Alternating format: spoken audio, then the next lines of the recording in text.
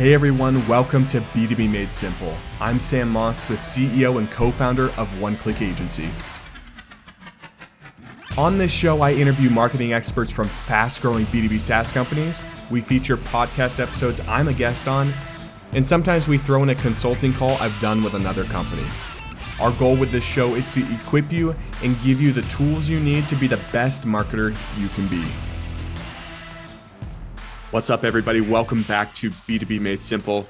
Joining me for round two on the show, I have James Furbush here on what we're calling the reunion tour. James, welcome back, man. What's up, Sam? Thanks for having me back. Yeah, so this has happened with a couple of our guests. Same face, new company. For you, it's kind of like that. You're now the VP of Marketing at Access One, and that was not your title. 6 months to a year ago when we did this? Can you tell us what's been going on? No. Yeah, it was not. It's funny. It's like our company got acquired. So Q Squared, we had a good 10-month run. I think when we talked, maybe that was, I just was getting into it at Q Squared. And we had a good 10 months, sort of doubled AAR. And then in mid-December, we got acquired by a larger company called Access One. They're in the patient financing space. So it's a really great overlap between what they do and what we do and our buyers and things like that. So it's a great fit company-wise. And, I think we got acquired in December, took 2 weeks off for the holidays, came back in the new year, and it's learning new products, new teams, working on a rebrand, kind of doing all this stuff when you're kind of smashing two companies together and trying to make magic out of it. Yeah. So for those of you listening, James was on episode 137, which was probably about 8-10 months ago. So you have the timeline right. But that was a good talk if you want to go back and listen to it for sure. So let me kind of set the stage here for you, James. Obviously, you guys went through this acquisition. You stayed on, joined the new company as VP of Marketing. Now you have a whole new strategic narrative that needs to be written and put on paper, and that is your job. So I would love to walk through that. But the first question I have for you is, how would you even define a strategic narrative? Because I think there's a lot of nuances with that. I'd love to hear what direction you go with that. Yeah. And it's funny too. I think especially now, when you use the term strategic narrative, shout out to Andy Raskin, who has completely owned that term, right? Andy has done a good job of building his business off the back of that. And so I think, most people, especially in LinkedIn marketing, would understand the notion of a strategic narrative through that context of the way that Andy talks about it. The way that I think about it, it's a little bit, it's not too different from the way that Andy thinks about it, but essentially what it is you're telling these sort of industry, your reason for existing as a company, right? So this can be your sales deck, your pitch deck, your demo. It is the story you bring to market and go to market with.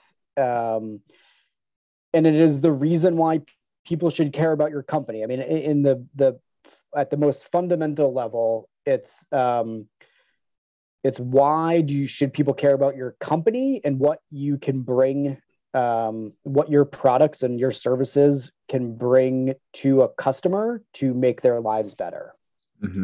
Now, is this something that you had gone through before with, being in marketing, or was this hitting the ground running? This is the first time I've really gone through an exercise like this. Yeah. Well, so yes. In my career, it's funny. It's when I was at Athena Health, which was the first company I worked for. And Athena Health is a SaaS healthcare technology company. They're huge at this point. And I started there.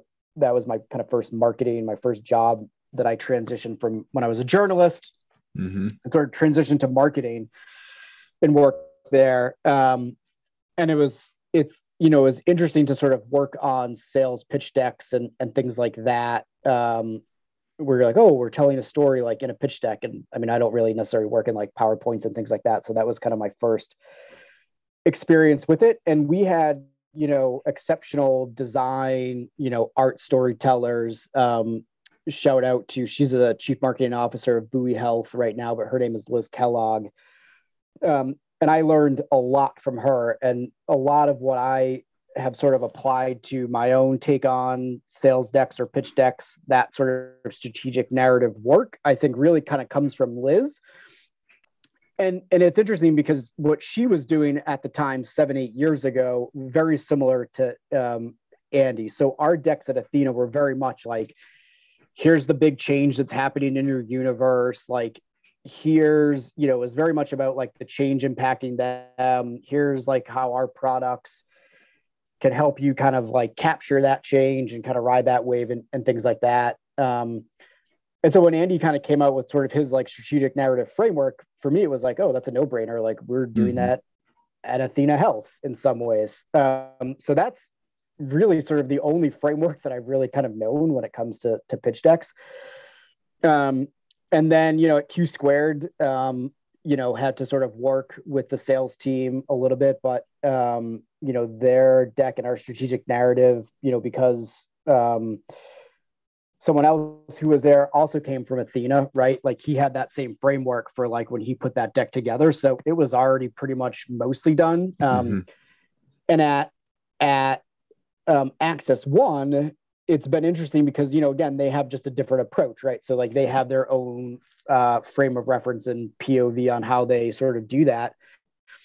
So this was really the first time like going through that exercise of like, how do we rejigger everything? How do these pieces fit together? Then getting buy-in, having to tweak it, presenting it. Does this actually work? And sort of going through that process. This has been that first time of having to sort of really go through that soup to nuts process for me and sort of leading that, helping to, lead that charge with a few other people.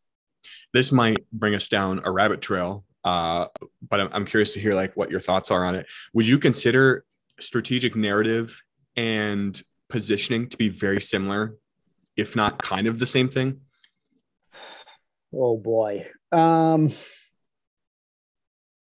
Like, yes and no, sort of. Like, I think positioning probably helps inform your strategic narrative, right? So position is almost like even more fundamental.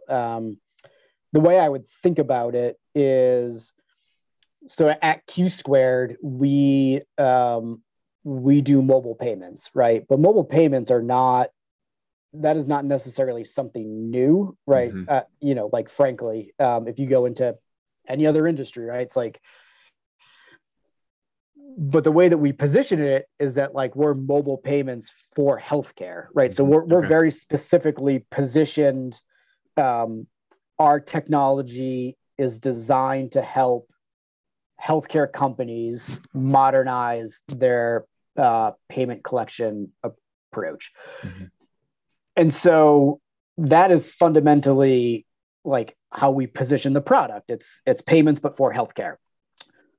Then on top of that, then you sort of layer on, like, then you have to like layer on the strategic narrative, which is like, okay, great. Well, why should anyone in healthcare care about adopting mobile payments, right? And it's like, you can go into kind of all the nitty gritty on that. That makes sense. So I would almost see like positioning as like that sort of fundamental, I guess if you want, like, we can use a house analogy, right? So the positioning is your foundation. Your strategic narrative is probably the framing and like the next thing that goes up after, you've laid the foundation for your house. Makes total sense. And then, sense. you lay your brand on top of that. Your brand is like, the decorations and the siding and, the fancy Pro Chef kitchen or whatever that, you might want to put in your house. But I would think just fundamentally, yeah, like position is your foundation. And then after that, you would layer like the strategic narrative or or just whatever, you know, however that story that you want to tell in going to market, would be sort of that next thing that you layer on top of your positioning. Yeah, that makes total sense. I appreciate you sharing that. So back to, I mean, positioning could be a whole nother podcast in itself for sure. Dude, you got to get April Dunford on your show. If you look, there's shout out April. Yeah, everyone's listening to it, but there's a book on my shelf behind me. Obviously awesome, by April Dunford. Great read for sure. But I like what you said. They do work in tandem, but totally different things. So that makes a lot of sense for sure. So when it comes to your strategic narrative that you guys have been working through and really kind of landed the plane on at Access One, can you walk us through what that process looked like? Just kind of at like a high level from start to finish, and we can kind of dissect that. Yeah. So I think that the first thing is, so for me, it's, you know, I had to come into a whole new company and learn, and digest very quickly, like this whole new product, which frankly, I still sometimes struggle with, because patient financing, it's super important. But it's also, it's a finance product, right? It's like banking, financing. It is not necessarily how my brain works when you start getting into, you know, this nitty gritty on like interest and, you know, recourse and non-recourse and some of these terms. I'm like, oh my God, like I don't understand half of what this product is or does or whatever. So like, that's the first thing, right? It's like trying to wrap my head around, okay, like what is this new product? And then it's like really trying to take a step back and talk to stakeholders, the product team and sales guys, and really trying to get an understanding of like, okay, we've got these two products. How do these two products fit together? And then, and really like, once you get a sense of like those two products, it's like, okay, for me, the way that I sort of think about my framework for a sales pitch deck or strategic narrative, you know, I would say that I think about it a little bit different than Andy. So the way that my brain works is I think very much in terms of like the structure of like a movie screenplay, or like the hero's journey from Joseph Campbell. Right. So, and I think that in some ways, broadly speaking, can work for most companies, because it's like, essentially you've got like, it's like 3 acts, right? So you've got like, if it's a movie, you know, type thing, you've got like the setup is like act 1. And the setup is like, what is happening in your industry, right? So this is like thinking about from a prospect or a buyer's perspective, like what are the headwinds and challenges that they are going through as it relates to your product. And so for that, it's like, okay, like talking to sales, talking to product, talking to customers, going out and figuring out like what are those challenges that they are having, and sort of coming and then like distilling that down into like a very distinct, you know, maybe it's like 3 or 4 slides or something, right? Where it's like, you know, you're essentially setting up the problem, which is, you know, I won't bore our audience with like healthcare related stuff, but I feel like every company does this, right? If you're a company and you are starting a company that is solving a problem, you should be able to figure out like what are the challenges that your buyers are having, because you know you're probably a buyer yourself, right? If we want to put this in the frame of reference that maybe your audience understands, like think about Drift, right? Like Drift went out to kind of create technology that was marketing automation, but like so that there was an immediacy, right? It wasn't like there was any lag in terms of like talking to sales, using a chat bot, you know, doing all these things where it was like connecting a buyer to a seller and like doing that immediately. That was like the problem they were trying to solve. And so like, you just think about that And so like, that's your setup, right? It's like, you do it for discovery. And I think taking this approach works because it's great for sales. Like we're a very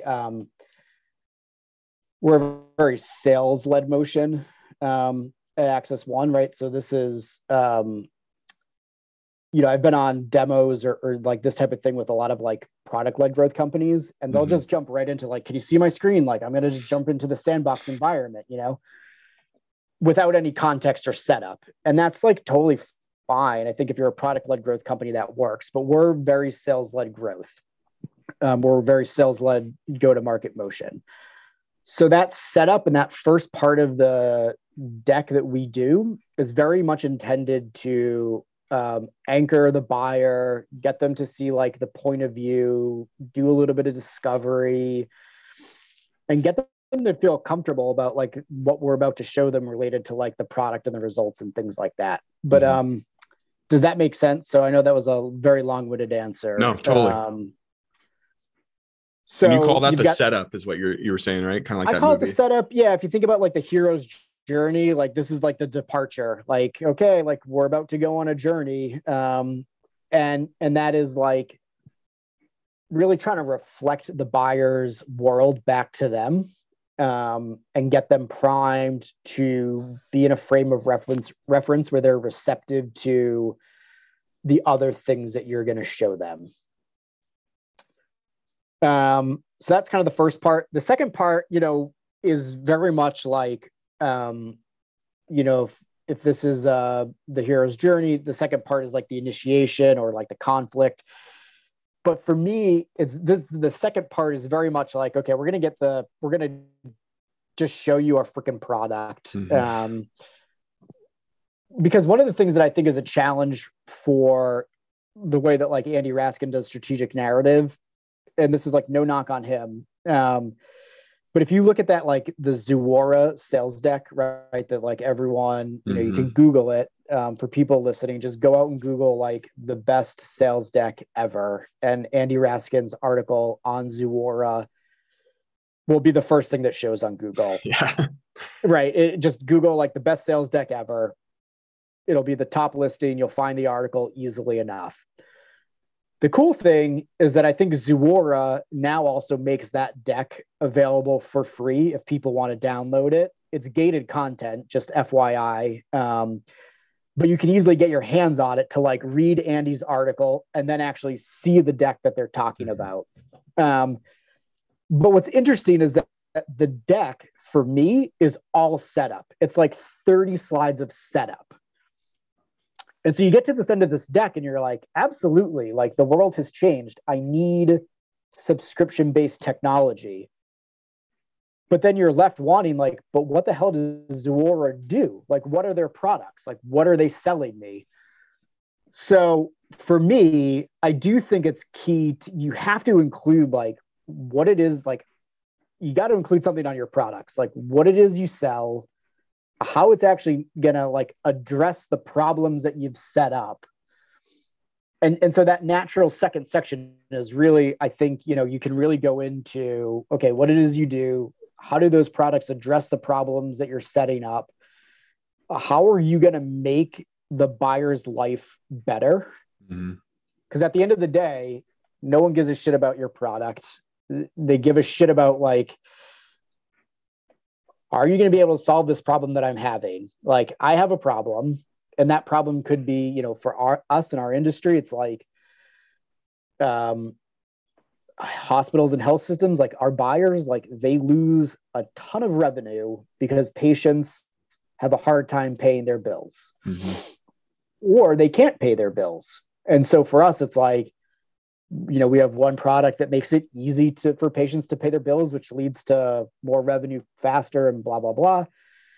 And then we have a financing. So if patients can't pay their bills, rather than have that patient, go into collections or medical debt, it's like we have this other product that like patients can pay for their healthcare over 12 payments, zero free, interest-free payments over 12 months, right? So we have like our products solve the problems that we've sort of tried to identify in discovery.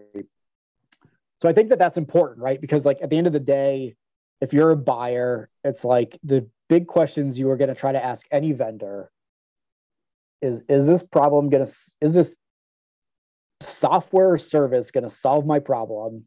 And how much is it going to cost me? Mm-hmm. Right. I mean, don't you think like Sam, like, don't you think like those are the two biggest questions that any buyer ever has? And it's like, you have to answer them. Yeah, you do. So I think like in that second section, like that is the time to address like those questions that your buyer is going to have. And that could even be like implementation and some of those like nitty gritty, right? There's probably, 4 or 5 questions that every buyer, might have. And so that's the time to sort of address that, I think, right? It's like a natural tee up of like, okay, like you have these problems, like I want to show you like how we address those problems and what we're going to do for you. And so then you can kind of do that. So that's how I think about that. The second section, the third section, it's kind of like the resolution, right? It is like it is like, okay, like problems have been solved. And now our hero is in a better state as a result of solving those problems. And honestly, this is the time where you hammer home like the results, like the benefits versus the features. The benefits, it's like, dude, you know what? Like here, like we've got these great customers, like, show your customer logo slide. Like we work with other great customers and like, here are the results we're driving home for them. Right. So what does it turn them into at the end of the day? What is it? It's like, doesn't matter if it's B2B, it's buyers, they're humans. So what's like the aspirational identity that you're going to create in them? Super interesting. Yeah, I think that's exactly it. You're leaving them with that sort of like aspirational, like if you become our customer, like we're hoping that we're going to turn you into what we've done for these other customers. And so you sort of leave them with that sort of aspirational at the end. And it's interesting because I think like when you look at a lot of like decks, it's a lot of companies tend to front load. It's like the logo slides in the beginning, sometimes the results or the customer stuff is like at the beginning, but I think sort of there's a natural like save that to the end and leave them with like the we're gonna drive more revenue or whatever it is that whatever problems you have said in the beginning, you should have results, like tangible results and metrics that you have done for existing customers. And so like put those at the end and tie it back to the beginning to be like, and oh, by the way, like we're not just blowing smoke, like we have solved these problems and driven these results like for customers just like you. And so then I think that leaves them with sort of, it's like the crescendo. It leaves them with that positive feeling at the end that like, that's like, oh, okay, cool. Like this is legit. So that is at the very basic, like that is how I think about it. It's like using sort of a movie structure or like hero's journey structure to like do the same thing and tell that's a very similarly structured story, but in a sales and B2B context. Yeah, that makes a ton of sense. And I think I didn't realize it, but one of my favorite marketing books is Building a Story Brand by Donald Miller. Oh, sure. Probably one of the earliest marketing books that I read. And I'd never realized how closely that ties into strategic narrative. And at a high level, it kind of is a strategic narrative. It's a story. And I never really connected the dots there. I think so. Right. And I think, it's funny because it's like everybody talks about like, well, if you got to be a brand story. I haven't read Donald Miller's book. Frankly, it's on my nightstand. You got to get to it, man. It's a good one. I know it is one of those books. I'm actually making my way through. April Dunford's obviously awesome right now. But I know you know this, right? When you're a parent of like young children, sometimes I get to the end of the month and I'm like, well, I read Dr. Seuss 75 times. And yes. Yep. It's like sometimes the only books I read are books for a 2-year-old and a 5-year-old. So at some point, yes, I will hopefully have time for myself to read Donald Miller's Story Brand.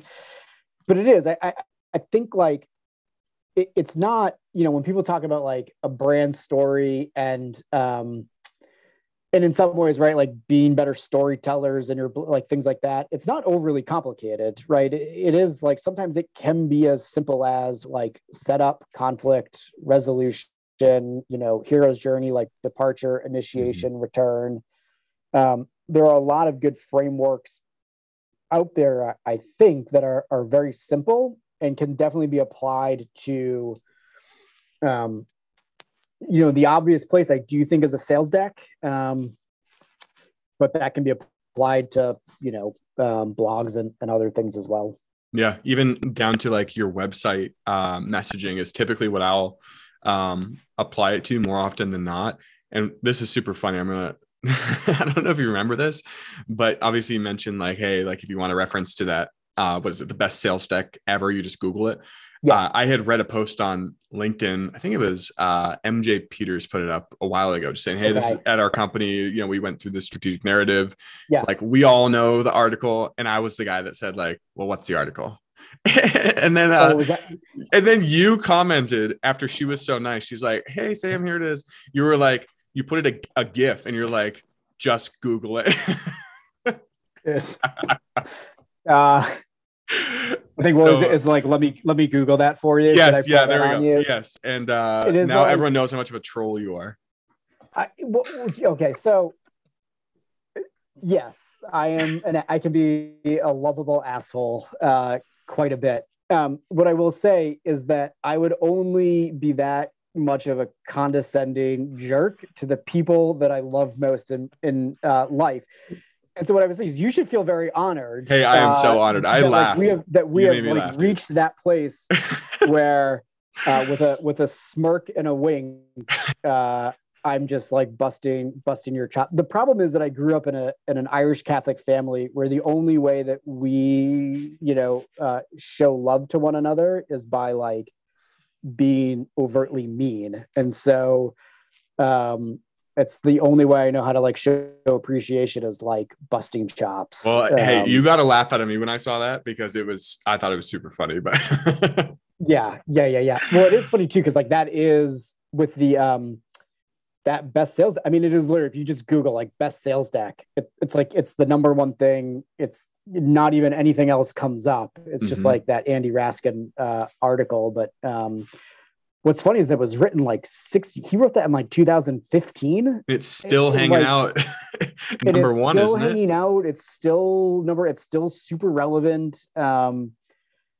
It is funny when you do look at that article, how much really ahead of the curve he was in sort of putting that together. That it has taken almost 7 years for like the industry in some ways to catch up and get on board with like the vibes that he was putting out so long ago.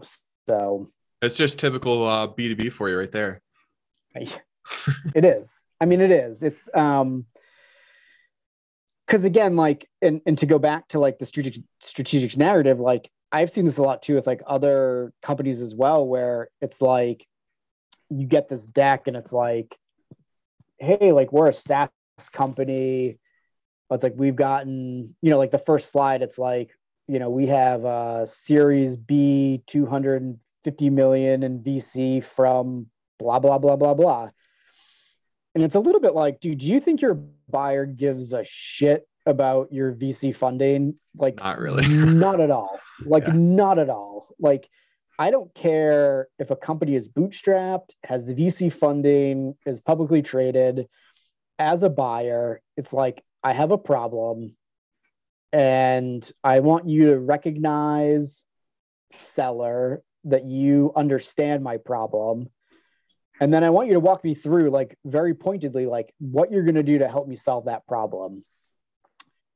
And I think, like, again, the way that I approach like a strategic narrative or a deck, like just thinking about it as like a 3-act story that you're telling, really can help focus the story that you're telling, so that you're removing all that bullshit that like your buyer ultimately, that sounds good, that you think sounds good, that people should care about, but ultimately they really don't. How did you pressure test yours? Did you Did you talk to customers during, before, after? I mean, I'm sure you talked before. What about like after? Because obviously as marketers, we look at it and we're like, this is amazing. This is the best thing I ever created. Yeah. And then someone looks at it, it's like, yeah, I don't get it. What Yeah. did you do with that? Yeah, so for me, it's like it's a lot of like running through. It's a lot of meetings where you're like, okay, stakeholders. So honestly, a lot of it is like stakeholder buy-in first. Mm-hmm. So like running through and tweaking it and getting it to a place that feels good. And so you're on a thing, you're on a call or a presentation with like the head of sales, and it's like, okay, like Peter, like I am going to run you through this like as if you are a prospect, and please forgive me because I haven't really ironed out the talk track yet, but like this is what I've got so far.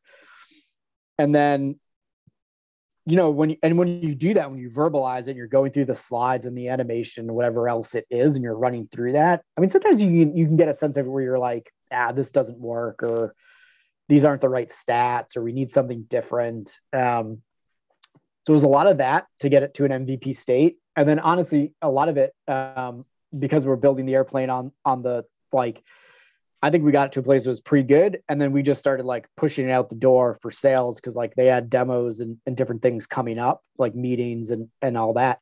And so for us, it's like, okay, this is like a living thing. It's not set in stone. We've got it 80% good enough. And like, you guys can start using it, but then like give us feedback. So like, as you're using it, give us feedback. And so, yeah, we've made tweaks, since we kind of rolled it out based on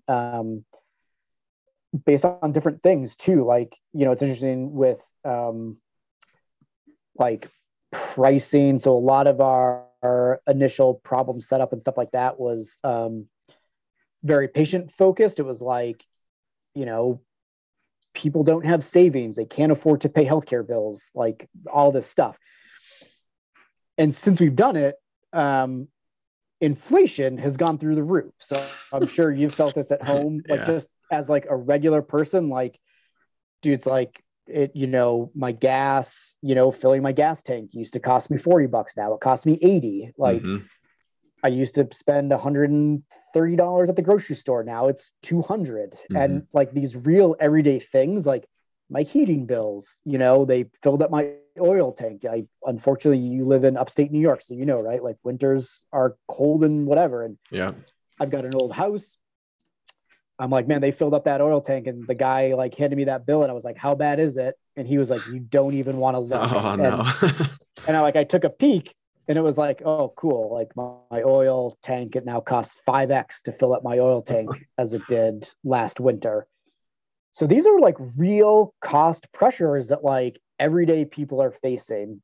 And so like knowing that, we went and like I went and got a cost, the consumer price index that like increased, and it was like, consumer prices have increased 8%. And we just put that in with sort of these other stats we had, but now it gives sales like a real reason to talk about like, look, buyer, like your patients, do you think a doctor bill is a priority for your patients when like they can't fill their gas tank, or now they can't buy groceries, or their heating bill, they can't afford to heat their house? Like, what do you think they're going to prioritize? And so it gives them another talking point to like, as an entryway to talk about like why financing matters, like why the ability for a patient to pay their bill essentially on layaway over, many, over several payments instead of like one big payment, like why that would matter and why they should like offer that to patients.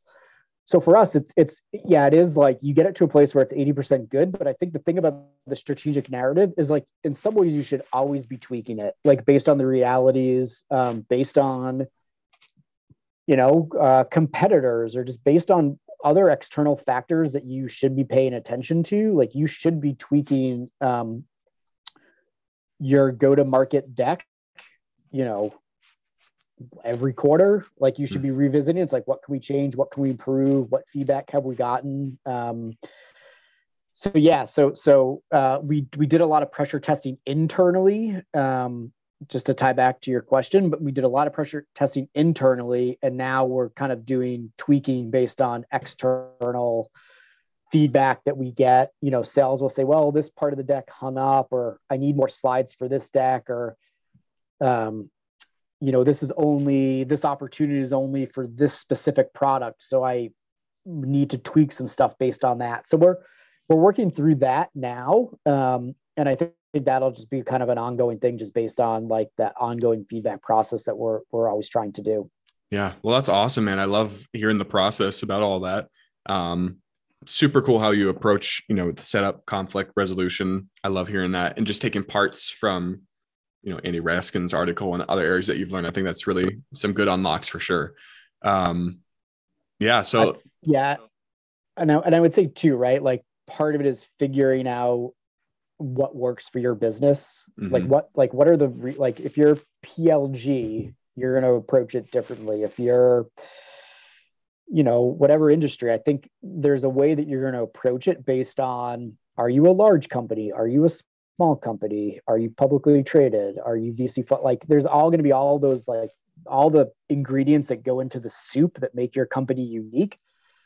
I think you should pull like bits and pieces and approaches. Like, I mean, frankly, the movie screenplay structure might not work for a lot of companies. Mm-hmm. Maybe if you're trying to create a category, like maybe you want to do the Andy Raskin thing. And so I think, like taking bits and parts and making it work for your company, you gotta kind of play around with it and kind of figure out what works based on your own business. But this is kind of the approach that worked for us, and I think it's worked pretty well. Well, awesome, man. Coming up on time, so let's shift some gears here to we started doing a couple of new things. So we ask the same questions on every episode to hear what people say. First one for you, and let me preface this: if you've been at Axis One a little bit too short for this to really have an answer, that's cool. But in regards to website strategy, what's something you've recently tried, and did it work or did it not work? Probably too short at Axis One. We're in the process actually of like redoing our website based on the narrative and all this stuff. So we're kind of in the thick of it right now with that. So that's probably for us on the website, probably too early to tell. But that's a good one, because we're kind of right now we're pulling it all apart and figuring out. That'll be our third episode together. We'll have to do that. I know. Because it's interesting for us, right? So we, it's interesting. Like a lot of so we're B2B, but most of our web traffic comes from patients, and so we get most of our form fills are patients who are looking for patient financing or need help paying their bill or whatever it is. So what I'm trying to like pull apart is like how to better serve patients while also making it clear that like, we are a B2B buyer, like having a website that is for our buyer, while also not ignoring the patient aspect of it. So that's going to be like a fun challenge for me. Sounds almost like you need almost like a pretty bold section in your nav menu that just says patient login, and then the rest of the site is for B2B is kind of what I'm thinking there, but could be wrong. Yeah. I mean, so again, like part 3, we could just talk about B to C website development. It is so tricky. I think that's the question I get asked the most is like, hey, we're traditionally B2C. Like we're working with a company right now, and it's, hey, we're traditionally B2C, but our new go-to-market motion is going to be B2B focused. But we still have B2C roots coming to the website. Like, how do we navigate this? And I do get that question a lot. That is a tricky one for sure. Oh, it's hard. And there's like no good way. I mean, someone was like, oh, have you thought about just having like, when they come to the website, like, are you a patient or are you a buyer or something? I forget what they said, but I'm like, but that sucks. Like having like a self-ident, like you go to the website and have to like self-identify. It's like right in that split in half. You have to choose which side you want. Split in half. You have to choose. And it's like, that isn't like, as someone like, I feel then I don't know, it doesn't feel icky, but it also doesn't feel great as like because you just want to go to a website and the company and just get the information you need. So yeah, that'll be a fun. I might have to pick your brain later on that for sure. Absolutely, man. All right. Well, the next question is before coming on this podcast or any podcast, what's like a question in the back of your mind that you're like, man, I just wish someone would ask me this question on a podcast. That'd be really cool. I'm not going to answer, but I'll take the fifth. But what I will say is, what do you hate most about LinkedIn marketing? Like, what bothers you the most about LinkedIn marketing?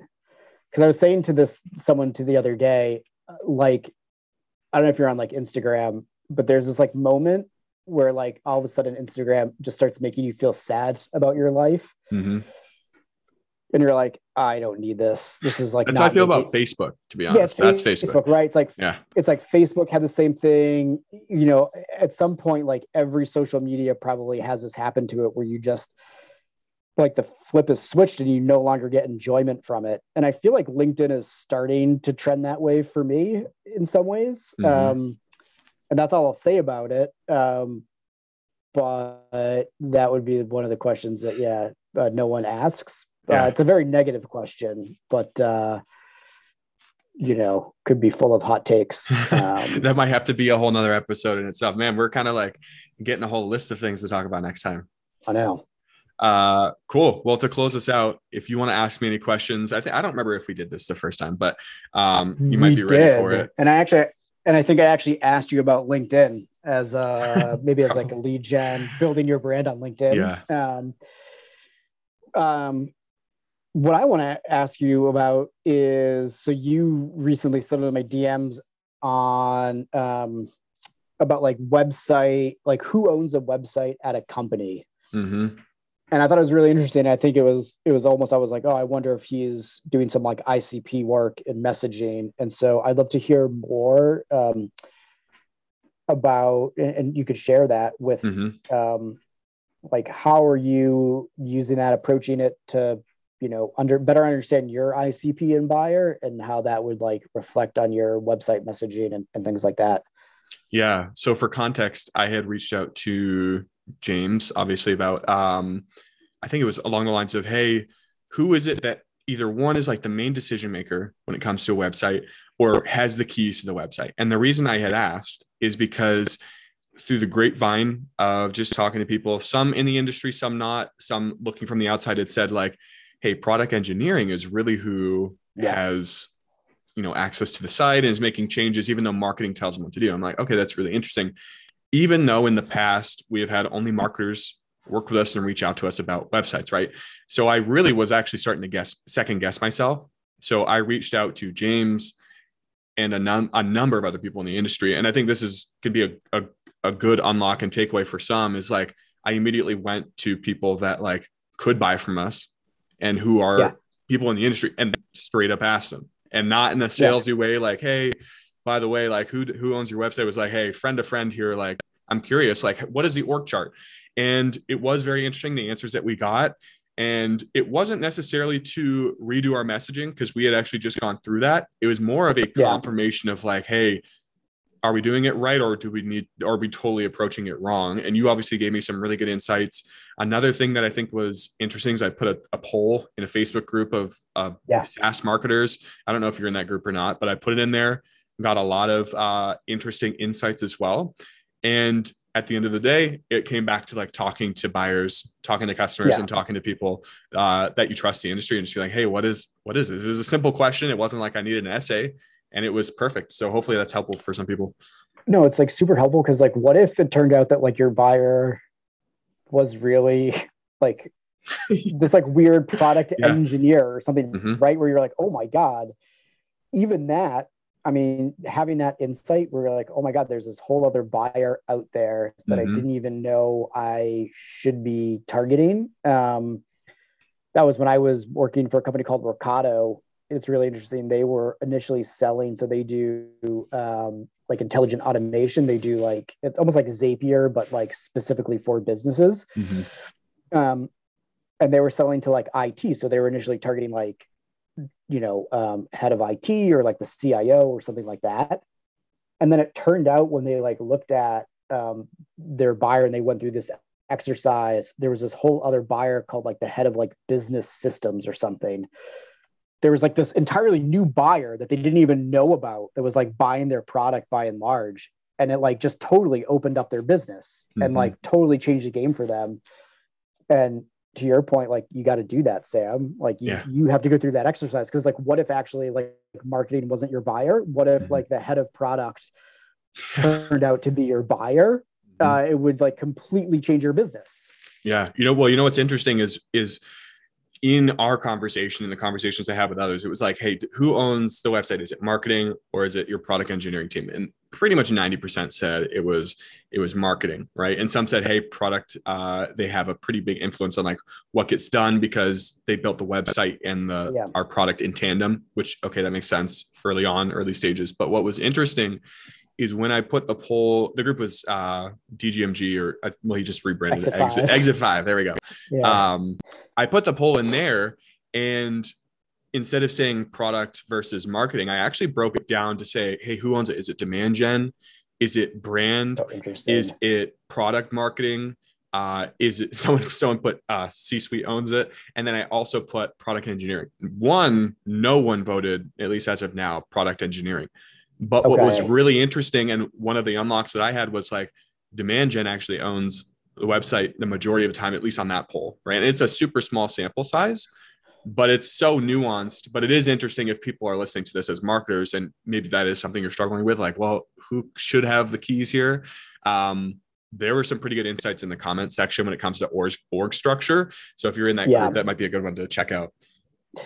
Yeah, it's just, this would go like super down a rabbit hole, and I got to drop here in a second. But for us, if you think about a website, in some ways, it is just like another demand gen channel, like no different than email and so if it is a marketing channel, it's like who owns all the channels, and oftentimes that is just demand gen, and so that's fascinating too. That thinking about like which team in marketing, because like sometimes it's owned by creative, sometimes it's owned by brand, sometimes it can be demand. Like that's a whole other fascinating conversation too, of like who should own a website at a larger company. When you at the end of the day, what I learned from the poll is like, if you're listening to this, you're probably not doing it wrong because everyone does it differently. But it was so interesting. So if you're listening to this, don't that feel should bad. be your take. Don't feel it.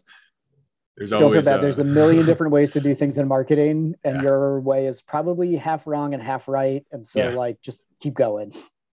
Well, awesome, man. This was a lot of fun. I know you have to jet here in a second, but James, thanks for coming back on the reunion tour. I've been looking forward to this conversation for quite a few days here, knowing that we're going to be doing this. So thanks so much, man. And I appreciate your marketing wisdom. This was great. Oh man. Thanks, Sam. Huge honor. Honestly, huge honor. So thanks for having me back on, man. I so appreciate it. I love talking to you. And let's start thinking about round 3. Hey, you got it, man. Absolutely.